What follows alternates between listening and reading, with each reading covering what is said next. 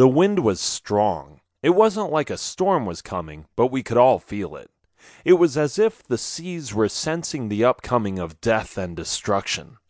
We saw the ship. We all looked at it. This was going to be the one we were about to board. We were planning a full attack, and we were maneuvering around it, so we could all swing to it on the port side of our ship. I am Shorty Seaweed. I received the nickname when I got stuck in seaweed one time, and the name had always stuck with me after that. Most of the mates on the ship just called me Shorty, though.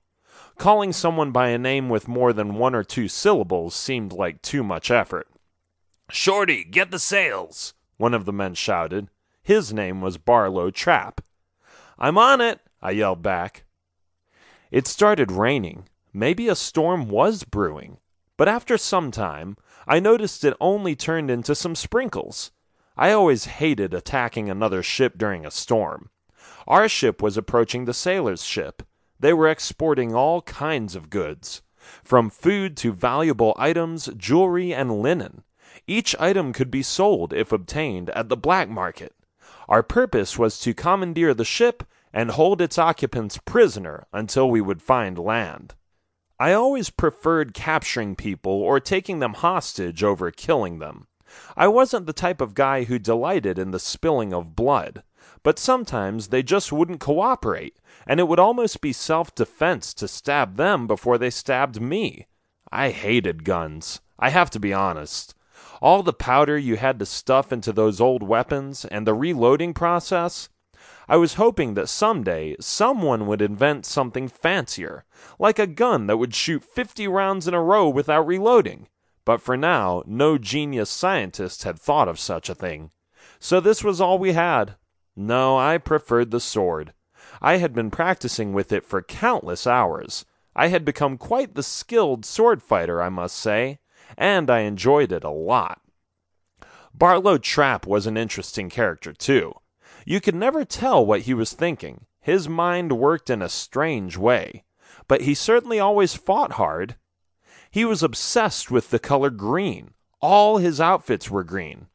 Well, he only had 2 different outfits, and when he wanted to wash them, he would just dive into the sea. And now, too, during the preparations for the attack, he was wearing his green outfit. "Arr!" he yelled when the 2 ships crashed against each other. He had the thickest pirate accent I had ever heard. Some of the pirates were already swinging to the other ship. I was on the mast, and I always liked adventures, so I jumped down, grabbed a rope, as if there was no gravity whatsoever, and landed on the other ship. The merchants were startled and surrendered quickly.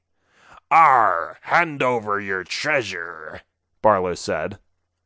The merchants put their hands up in the air, and one of them showed us the way to the hold. Another merchant tried to defend himself in vain. He died by the sword. Stupid. He should have just surrendered like the rest of them. But oh well, nothing we could do about that anymore. Barlow and one other pirate came back and yelled, "We have some meat and ladies' clothes, boys!" All the pirates cheered. "And as a bonus for your generosity," I added, "we won't sink your ship and let you on our way after we plunder it to the core. Sounds fair?" "Oh, great. Thank you. You are generous indeed," one of the merchants answered sheepishly, while a pirate held the tip of his sword close to his throat. "We are glad you came. We didn't want all that heavy stuff anyway, right, guys?" We divided tasks. Some of us kept the merchants under control, while others were hauling in the loot. I noticed some of my co-pirates carrying big chests and heavy barrels to our ship. One of them was already drinking rum. I guessed he just couldn't wait. Alcohol addiction of some sort. Another pirate was trying on a new hat and laughed as he pulled out a lady's dress. It was a fine day for us. We could go at it for another week or two, especially if we could sell the swag.